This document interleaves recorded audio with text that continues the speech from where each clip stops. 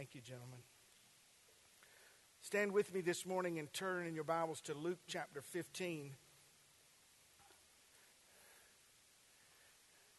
A very familiar portion of Scripture, but I believe the Lord wants me to emphasize one part of it. Again, I had one of those weeks where, a pastor just studies, but then somebody will say something or somebody will write me something and it just clicks, and I know that's what I'm supposed to share. And then in the story of the prodigal, I don't so much want to emphasize the common points. I want to talk to you this morning by the grace of God on the subject of those that walk away. Those that walk away, they walk away from relationship. They walk away from God. They walk away from God's house, God's words. See, when the prodigal left the father, it was more than just a departure.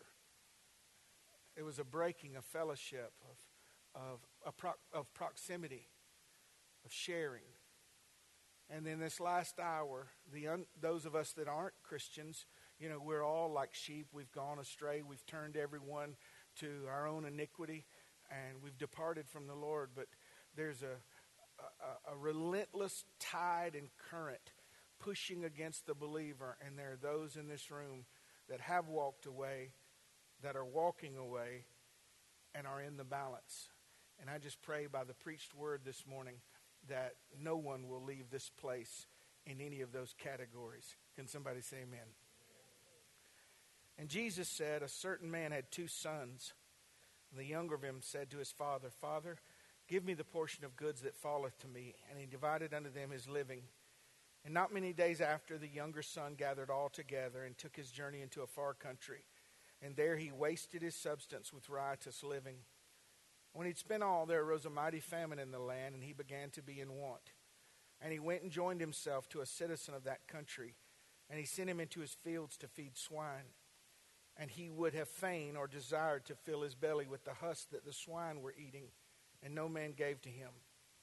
And when he came to himself, he said, How many hired servants of my father have bread enough and to spare, and here I am perishing with hunger. I will arise and go to my father, and I'll say to him, Father, I've sinned against heaven and before your sight, and I'm no longer worthy to be called your son. Make me as one of your hired servants.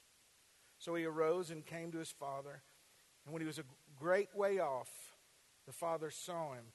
The father must have been looking for him to see him at a great distance. He had compassion and ran and fell on his neck and kissed him. And the son said to the father, Father, I've sinned against heaven and before your sight, and I'm no longer worthy to be called your son. But the father said, Bring forth the best robe and put it on him, and put a ring on his hand and shoes on his feet, and bring hither the fatted calf and kill it, and let us eat and be merry. For this my son was dead and is alive again. He was lost and now found. And they began to be merry. One translation said, and the party began. Would you pray for me as I pray for myself this morning? Lord, I just humble myself before you, knowing that no matter how much I can sculpt a word, it doesn't matter if it's enticing words of man's wisdom. It doesn't matter if the rhetoric is right, or the syncopation is pleasant, or the stories and the allegories are correct.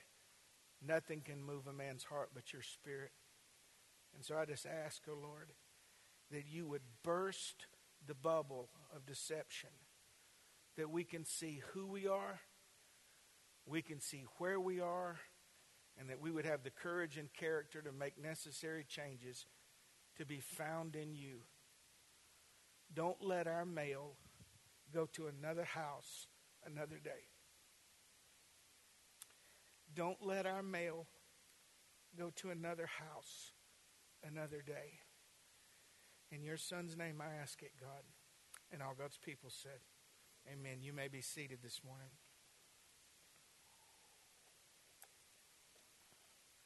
At 24 years old, I wandered into a Assembly of God church on Wimbish Road, raised in a preacher's home, raised in the faith, knowing the scriptures, but I'd walked away from God. Be very careful, these people tell you you can't walk away from God. Well, John, the Bible says no man can pluck you out of his hand. I didn't say nobody else could pluck me out of his hand. But the same God that allows anyone to walk to him will allow everyone to walk away from him. And I had wandered far, far away, and I came in on a Sunday morning, and see, we can blend better today. But back then, everybody wore coat and tie. Some of the girls did. Everybody was coat and tie, long dresses, just dress up. And I had on a, concert T-shirt. I kind of, it's like that song, which one of these does not belong? Which one of these not like the other? And the guy got up and he opened the text and he said, there was a man sent from God whose name was John. And I'm sitting there and I went, oh, come on, man. I go to church once since the Korean War, and is you just going to single me out like that? This message is going to be like that today.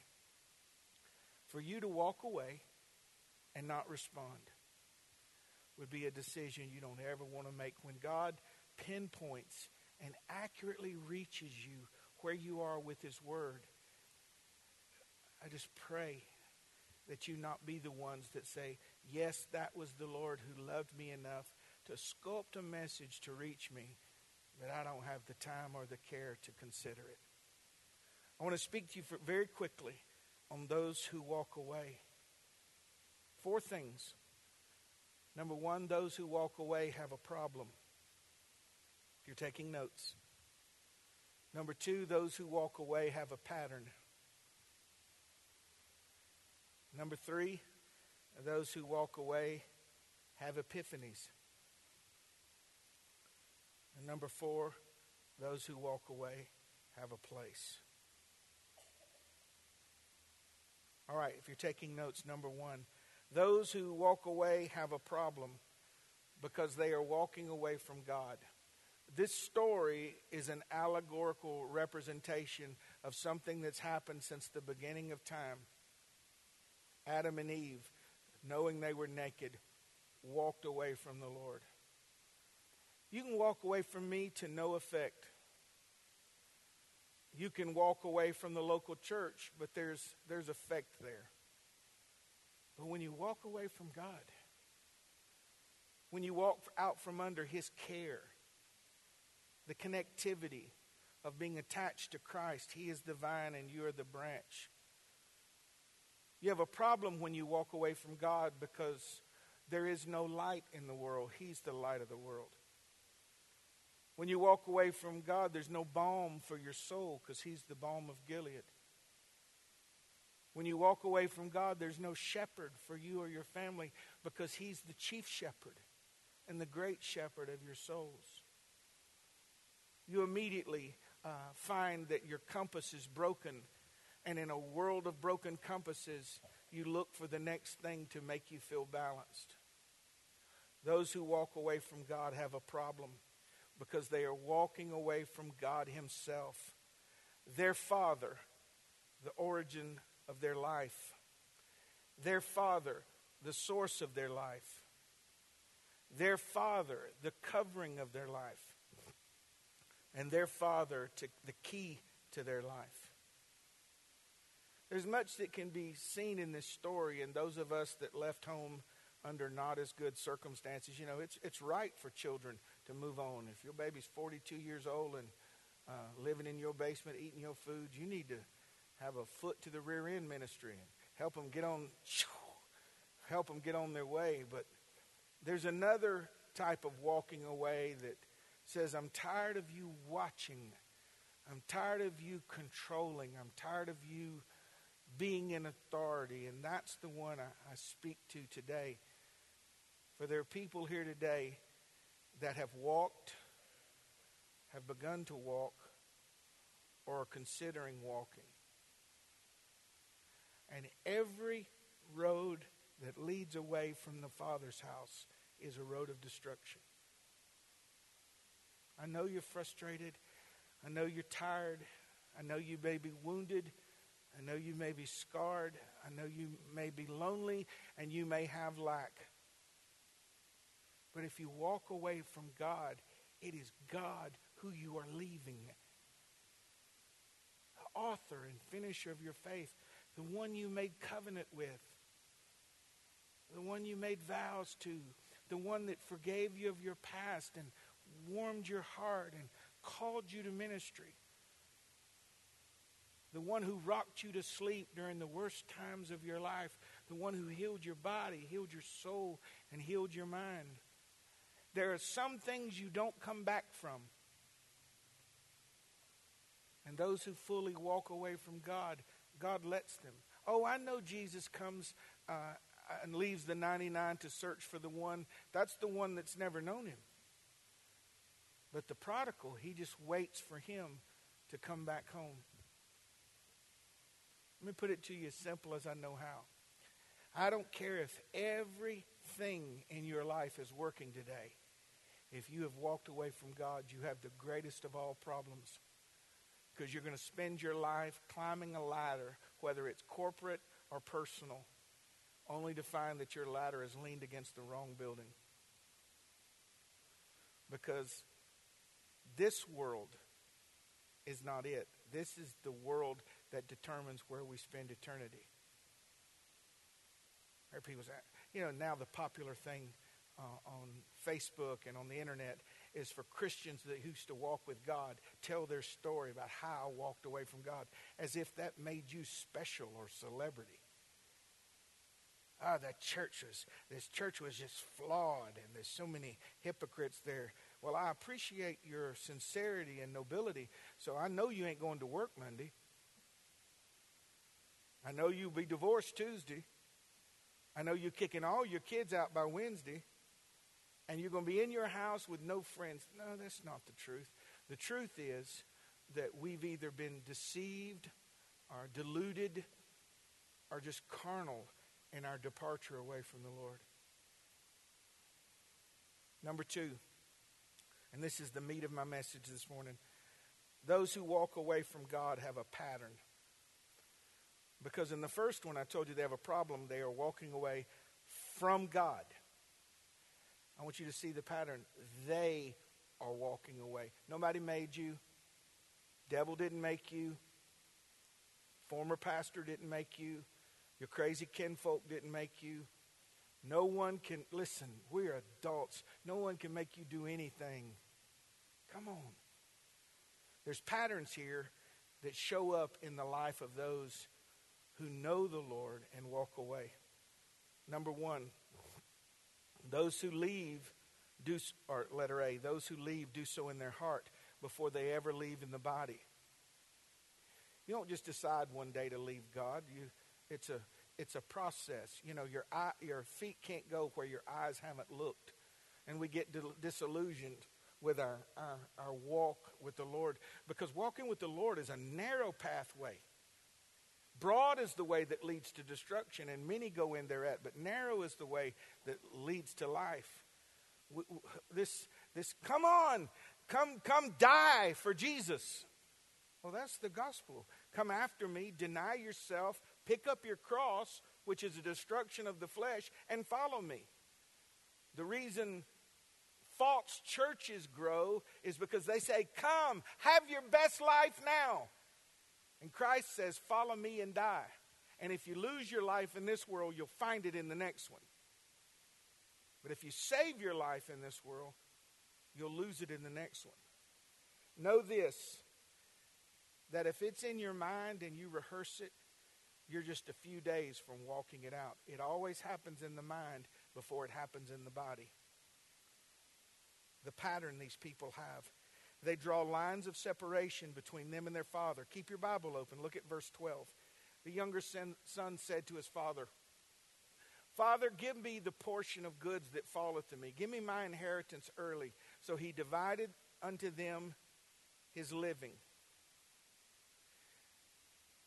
The pattern of the person that walks away from God is while they're living with God, they start separating what's God's and what's theirs. Listen to your pastor this morning. I'm going to decide what time you get and what time I get. I'm going to decide if I feel like serving you or not serving you. My resources, I'll keep this, and I'll tip you a few nickels down the line. I'll keep my friends that I choose. I will decide, and I want to make sure you know that I'm Lord of my life. And I'm going to separate that which belongs to you. I'll give you 1 hour on Sunday if I feel like it. And if I don't have anything, you know what this generation is? I will see you at church if I ain't got nothing else going on. You can get mad at me if you want. It's just the day and age. Listen, all these white-haired folks out here, y'all know we went Sunday morning, Sunday night, missionary, BSU, USB, CBS, ABCN, Wednesday night, Tuesday prayer meeting. Lord, if revival come to town, just cancel everything. Now, you don't have to be everything you don't have to go to everything to be a Christian. My point is, that don't fit the life of a prodigal. I'll just fit God in and like salt on a meal. I'm the meal. And just that little bit of God to season my life. Hey, give me, this is what the prodigal said, give me your very best. And I have zero plans of reciprocating that gesture. The truth of the Christian is there's no dividing up. It was an all-in purchase of your life. For you were bought with a price. Therefore, glorify God in your body. And so he bought your past, your present, your tomorrow, your assets, your liabilities, all purchased. If you look on the deed of your soul, he owns you. What ignorance, what arrogance. Give me what portion it falleth to me. That prodigal didn't grow up in my generation. Can y'all imagine telling our mom or dad, give me what falleth, and you wake up and your clothes are out of style. You know, they hit you so hard. The portion that falleth you, I'll tell you what falleth you. You know what the problem is? I'm going to give y'all just some old school, this no child left behind. It ought to be no child with a behind. That'd help us. That's what's missing. Little kid puts a sign on his door, my room, stay out. I'd take your door off the hinge. What? That little attitude, your door. Where you get those socks on your feet? Oh, I bought them. Where'd you get your shoes? We see that as a parent, but we don't see that as a Christian. You own me. I'm my own person, and you're 11. No, I brought you in this world. I can take you out. Anyway, ain't getting no amens for the kids, but divide unto me the portion that falleth to me. You don't ever want to do that. You don't ever want to divide plans. Okay, God, I have these plans and I'll fit in what you have for me to do. Instead, what are your plans for me? You don't want to divide possessions. You don't want to divide priorities. You don't want to divide passions. Unto you, O Lord, we live and move and have our being.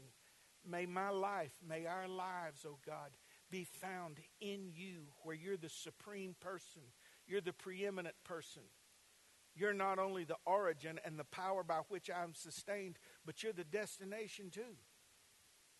I don't want no division, oh Lord. When my babies were real little, one of the first things that's, I missed that age. Anybody else besides me? Now we're 11, 12, got sass and identity and all that. They're in here today. No, they don't have none.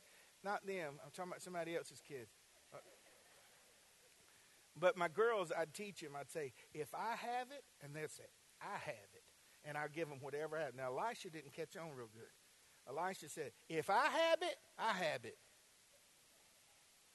No, Elisha, I was saying, if I have it, you have it. But Elisha said, no, if I have it, I have it. And that's the way some of you are living.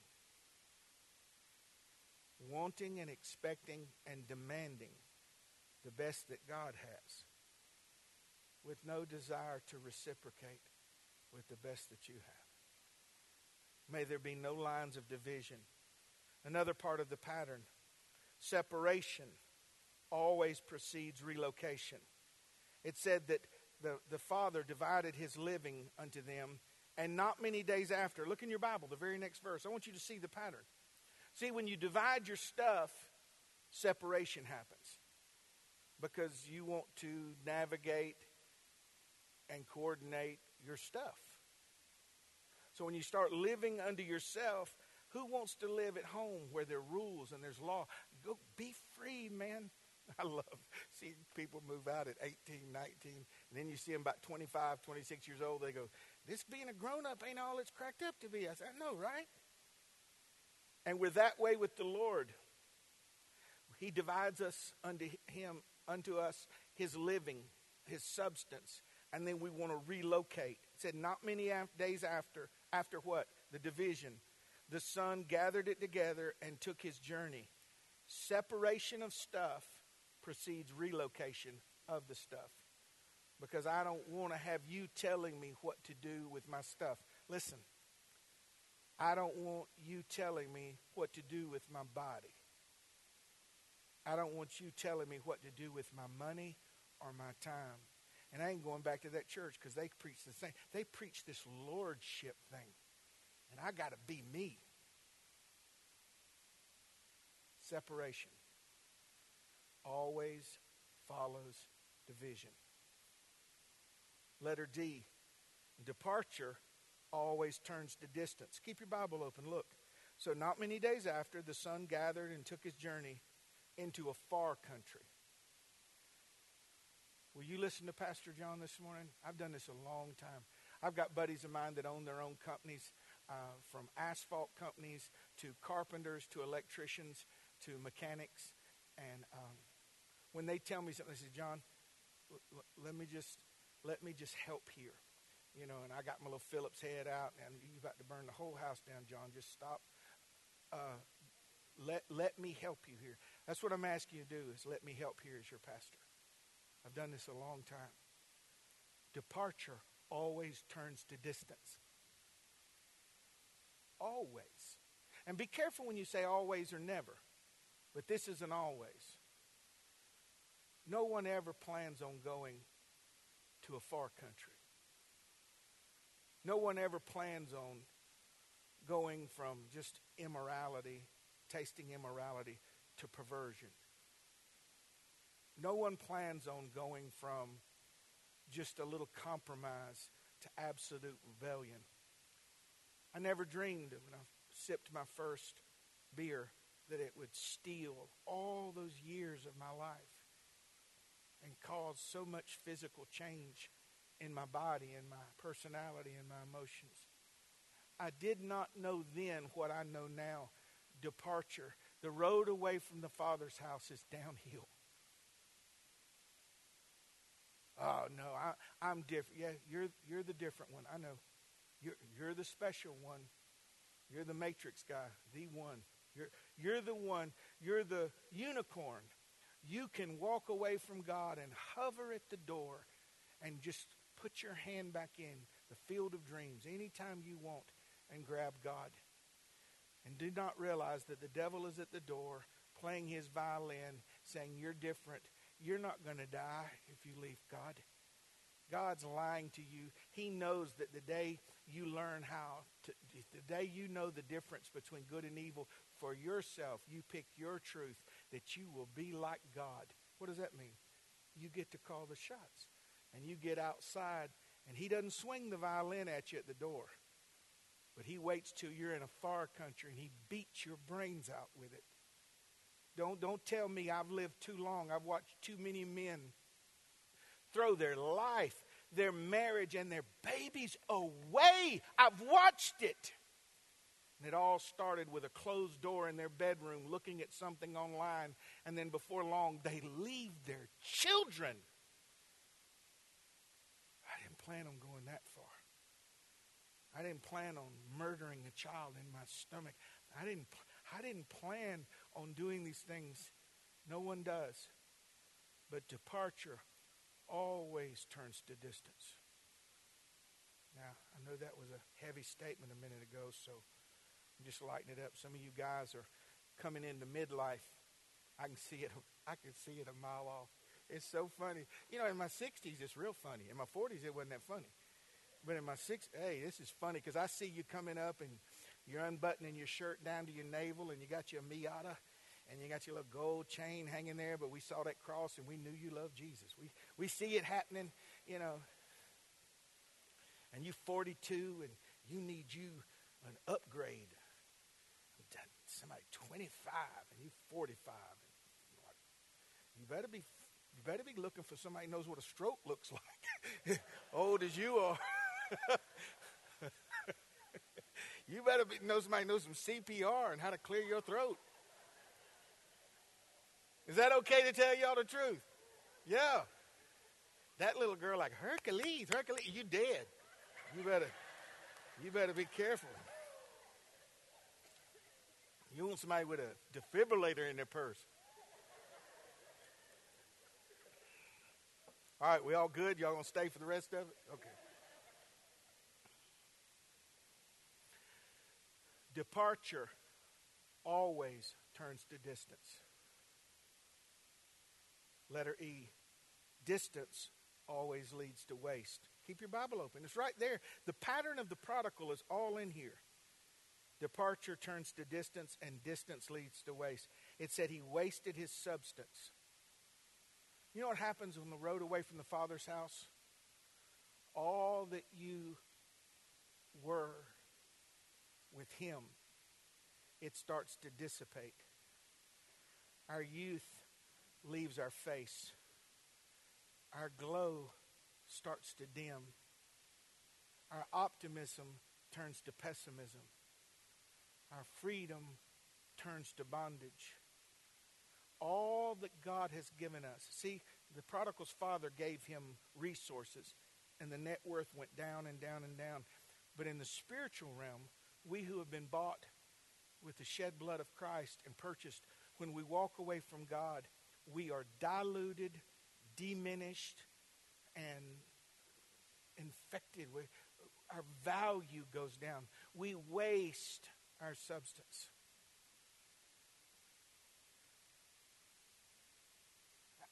I'm not being funny here, but is anybody else beside me? And I don't mean because you saw it on a television show. Where did the last decade go? I blinked and I'm 61.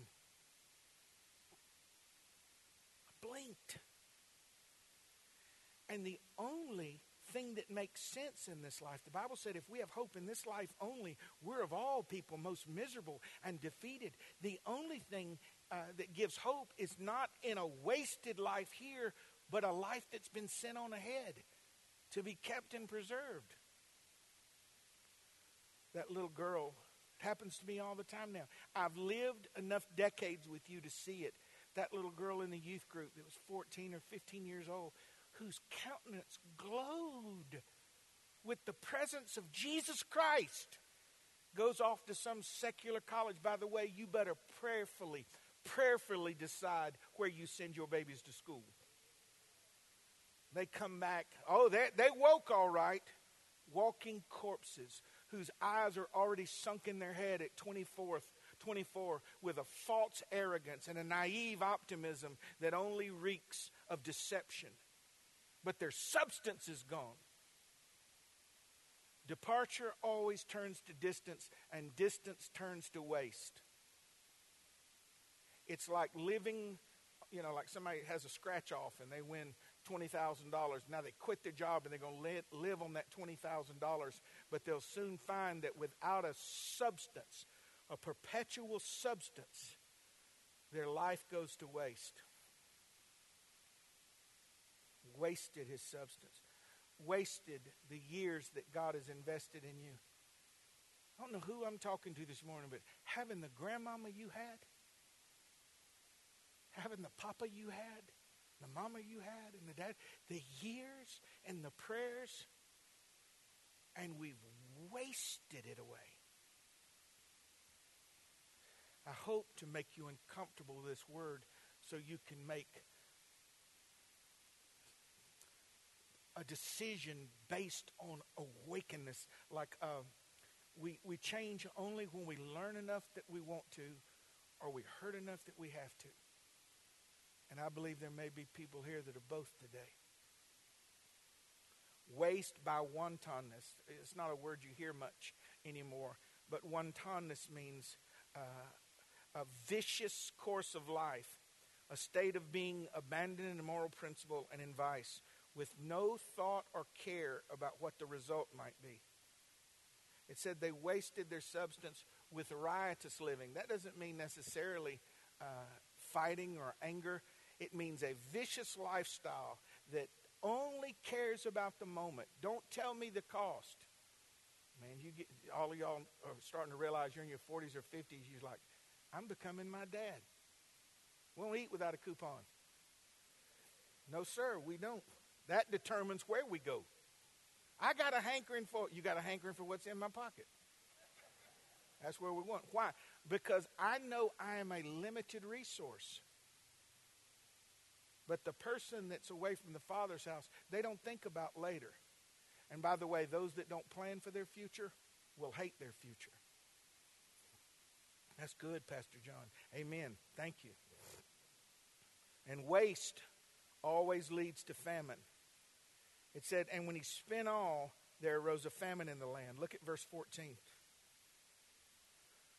This is when I meet up with the 24-year-old that's moved out. They're on their own. They know everything. You can't tell them nothing. And then I meet back up with them when they're 40. And there's a famine of their soul. Their marriage is broken. The kids have gone crazy. Their bodies started to break down. And they get scared. I'm not making fun of you because I've lived every person in this story. I'm not judging you. I'm telling you the truth. That's all I'm doing. Departure always turns to distance. Distance turns to waste, and waste leads to famine, which means there ain't no help anywhere. You can't buy those years back. I've watched it too many times. I'm sorry. That man that lost his wife and kids I was telling you about, he comes back around when they're in their 20s, and he truly repents. He apologizes. He tries to put it back together, but those years are gone, baby. They're gone. There's a famine of not watching his kids grow up. There's a famine, a void. And the devil, listen to this, the devil has been at his deception for 6,000 years. But you're good. You know what's going on. You're different. Yours won't end in famine. Yours won't end in waste. Yours won't end in destruction. Because you're the exception. Told you it was a problem. And the pattern. Very quickly, famine leads to lack. It said they began to be in want. It leads to bad choices in relationships. Look at verse 15. He joined himself to a citizen of that far country. Oh, I wish I had time to spend that. Famine of soul will make you link up with the worst of people. I didn't say everything about them's bad. But the devil will send people to your life that are kind and that understand you and connect with you to facilitate your destruction. If my house is on fire, I don't need somebody that gets me. I need somebody with a water hose. I'm just so glad I got you. We'll die together. And then we sing stupid modern music. I mean, music's always been pretty, suspect at best. But, well, if I go to hell, at least my friends will be there. It's like mental illness set to music. But your relationships have more to do with your life outside of the redemptive work of Christ than probably anything else. And when you're hurting and you don't want to be alone, isn't it amazing how there's always, Jonah didn't have to wait for a boat out of the will of God. It was just sitting at port. Just there you go. So it is with relationships. And these choices inevitably lead to personal shame. This man that he joined himself to sent him into the fields to feed swine. If our musician would come, please. For a Jew, working in a pigsty was as bad as it got. And here he is waist deep in the excrement. Y'all stay with me. In the excrement of these pigs. Saying, how did I get here? How did I get here?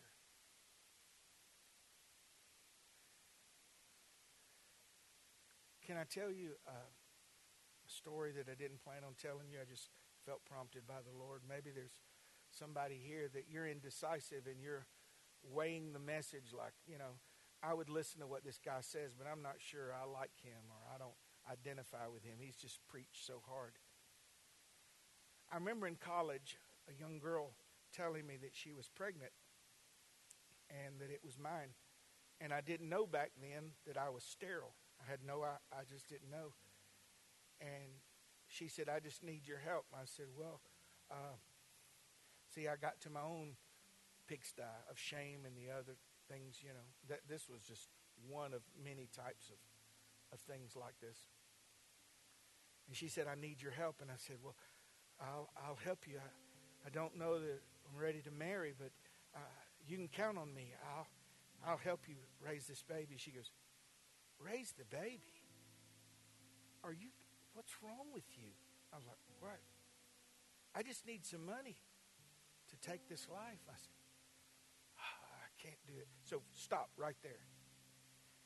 How did I get from living under the covering of a couple in ministry where the Word of God was the standard, the Spirit of the God was the source, the joy of the Lord was our strength, to talking to a girl who's asking me to help murder a child? I'll tell you how I got there. One step at a time. I told her, I said, I can't do it. I can't do it. And there's something about the grace of God. He'll use the worst days in our life not to condemn us, but to wake us up. I said, I can't.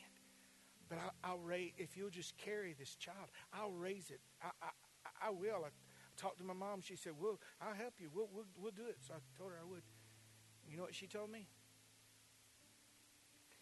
She said, on this day, so-and-so, I'm going to be at this doctor handling this. Now, of course, now I know it wasn't my child because I'm sterile, which that's the only consolation of this story.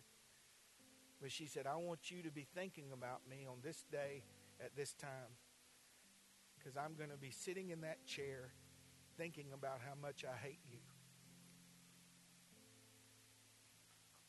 So your pastor is no stranger to shame, to regret, to perversity. But there's something about these things that lead us to epiphanies. Where you say to yourself, what happened to me? What's going on here? The prodigal said, look at me, I'm dying. My father's servants have bread enough to spare. What is going on in my soul? What's going on in my life? Look at me. My father's hired help has it better than me. And I started thinking about my heritage and how my mom and daddy raised me. And I started thinking about the promises and the call on my life as a little boy. And he said he came to himself. Listen to old Pastor John this morning. You can't have an epiphany when you want one. God grants them. And I'm sitting in that church service, July 6, 1986. And I saw,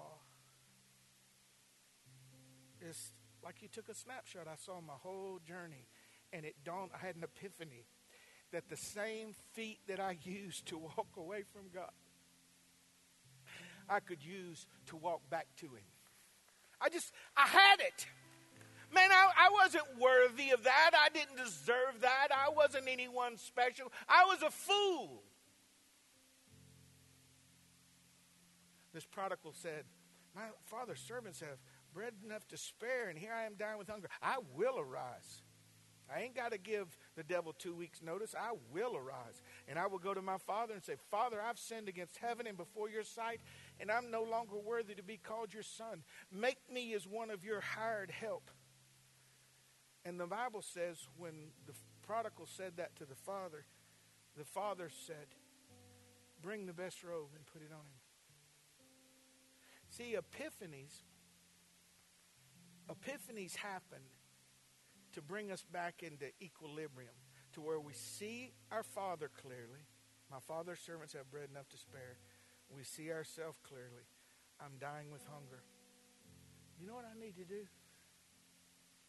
I need to go back home. I don't remember the pastor giving an altar call that day. I do remember getting up and walking and falling on an altar. And I was there a little over half hour. And when I came up, the pastor, my mama, and God was with me. I started over. Finally, this is what I want to wrap it up with. They not only have a problem, and they not only have a pattern. All of us fit the same pattern. And then God grants an epiphany. And when you have them, you got to respond honestly. You got to respond accurately. You got to respond immediately and decisively. No one can do it for you. I don't know if there's a greater tragedy in life than to have an epiphany and let it just like a vapor fade away. I saw that I was dying. There's only a few notches left before there was nothing to live for. And God let me see my life. And when the boy turned and went back home, he learned he had a place. Listen. A place that was his before he was born. Because Christ was the lamb slain before the foundation of the world for you. Did you know that your name was written in the Lamb's Book of Life in the mind of God? Before you were born, he knew you. And he chose you. You have a place. You have an eternal place. You have a prepared place. You have a personal place. I had the picture yesterday in my mind's eye of a girl in her mid-20s coming back home, and her mama still got her room just like she had it before she left. Did you know when I came back to the Lord, man, I'd have changed my room. I'd have took everything out. If I was him, I'd have got new furniture, painted it over, and it was just like me. It even smelled like me. It's my room. It's a preserved place. And the place that you have, that you had in God, is still there. If you will repent and come home. I asked them to cue a song for me. And at any time during this song, if this is you, I invite you to come and kneel at this altar. Listen, if you're a guest, you won't be embarrassed in this place. I give you my word. Ain't nobody going to bother you. Nobody's going to put a microphone in your face. But I don't preach messages like this and let us just say, well, I'm going to sit here. No, we were men and women enough to walk away. We can be men and women enough to walk too. May this last song be all you need to push you over the edge to come back home. Would you play this for us, guys?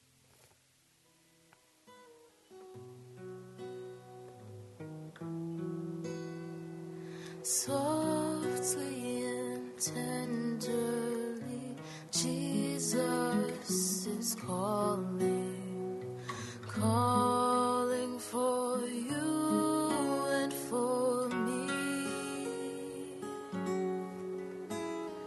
At the heart's portal, he's waiting and watching, watching for you and for me. that's you, would you come? Come home, come home, ye who are weary, come home, earnestly, tenderly, Jesus is calling, oh sinner, come home. Just one more verse. Who is this for today? Think of the wonderful love He has promised for you and for me. God bless you today. Though we have sinned, He has mercy and pardon for you and for me. Come home, come home, ye who are weary, come home, earnestly, tenderly, Jesus is calling for you and for me. Philip, pause that for me right there. Guys, we're going to play this last portion, but I just feel prompted. And for those of you that I know you love the Lord, but you're cold and kind of, you know where the luggage is. It's too late in the game for that. Just let's run so far into God we stick out the other end. If that's you, say, you know what, Pastor, in my mind, I know where the luggage is, and I'm kind of playing with what's outside His house. And I want to stand in front of God's people and say, that ain't me anymore after today. Play this last part for me, Philip.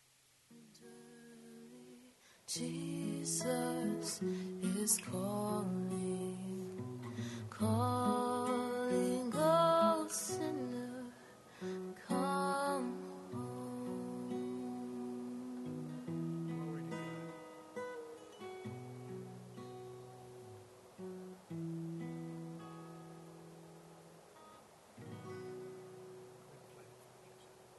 Church family, would you stand with me? Those in the altar, you're fine. You can stay right there.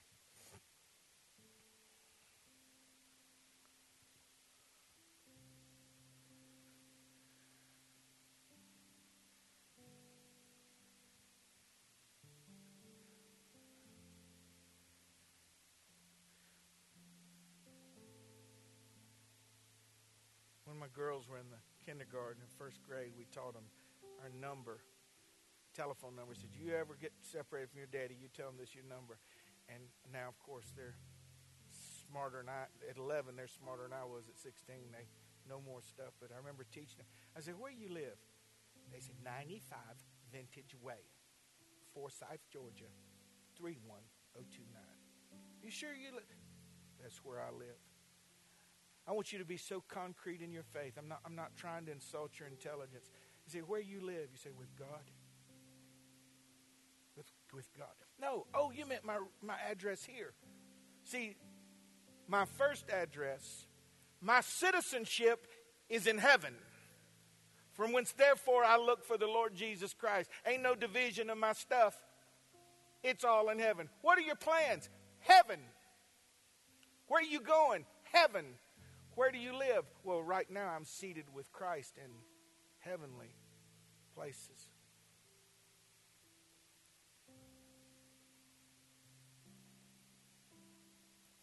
You just nod here for me.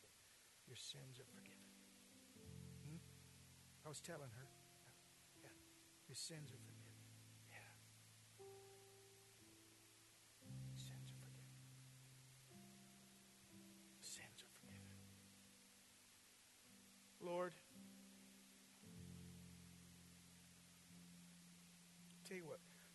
Charles, will you come up and pray for us? Close us out. How many are grateful that we have a God that he doesn't turn anyone away that comes to him? Isn't he merciful?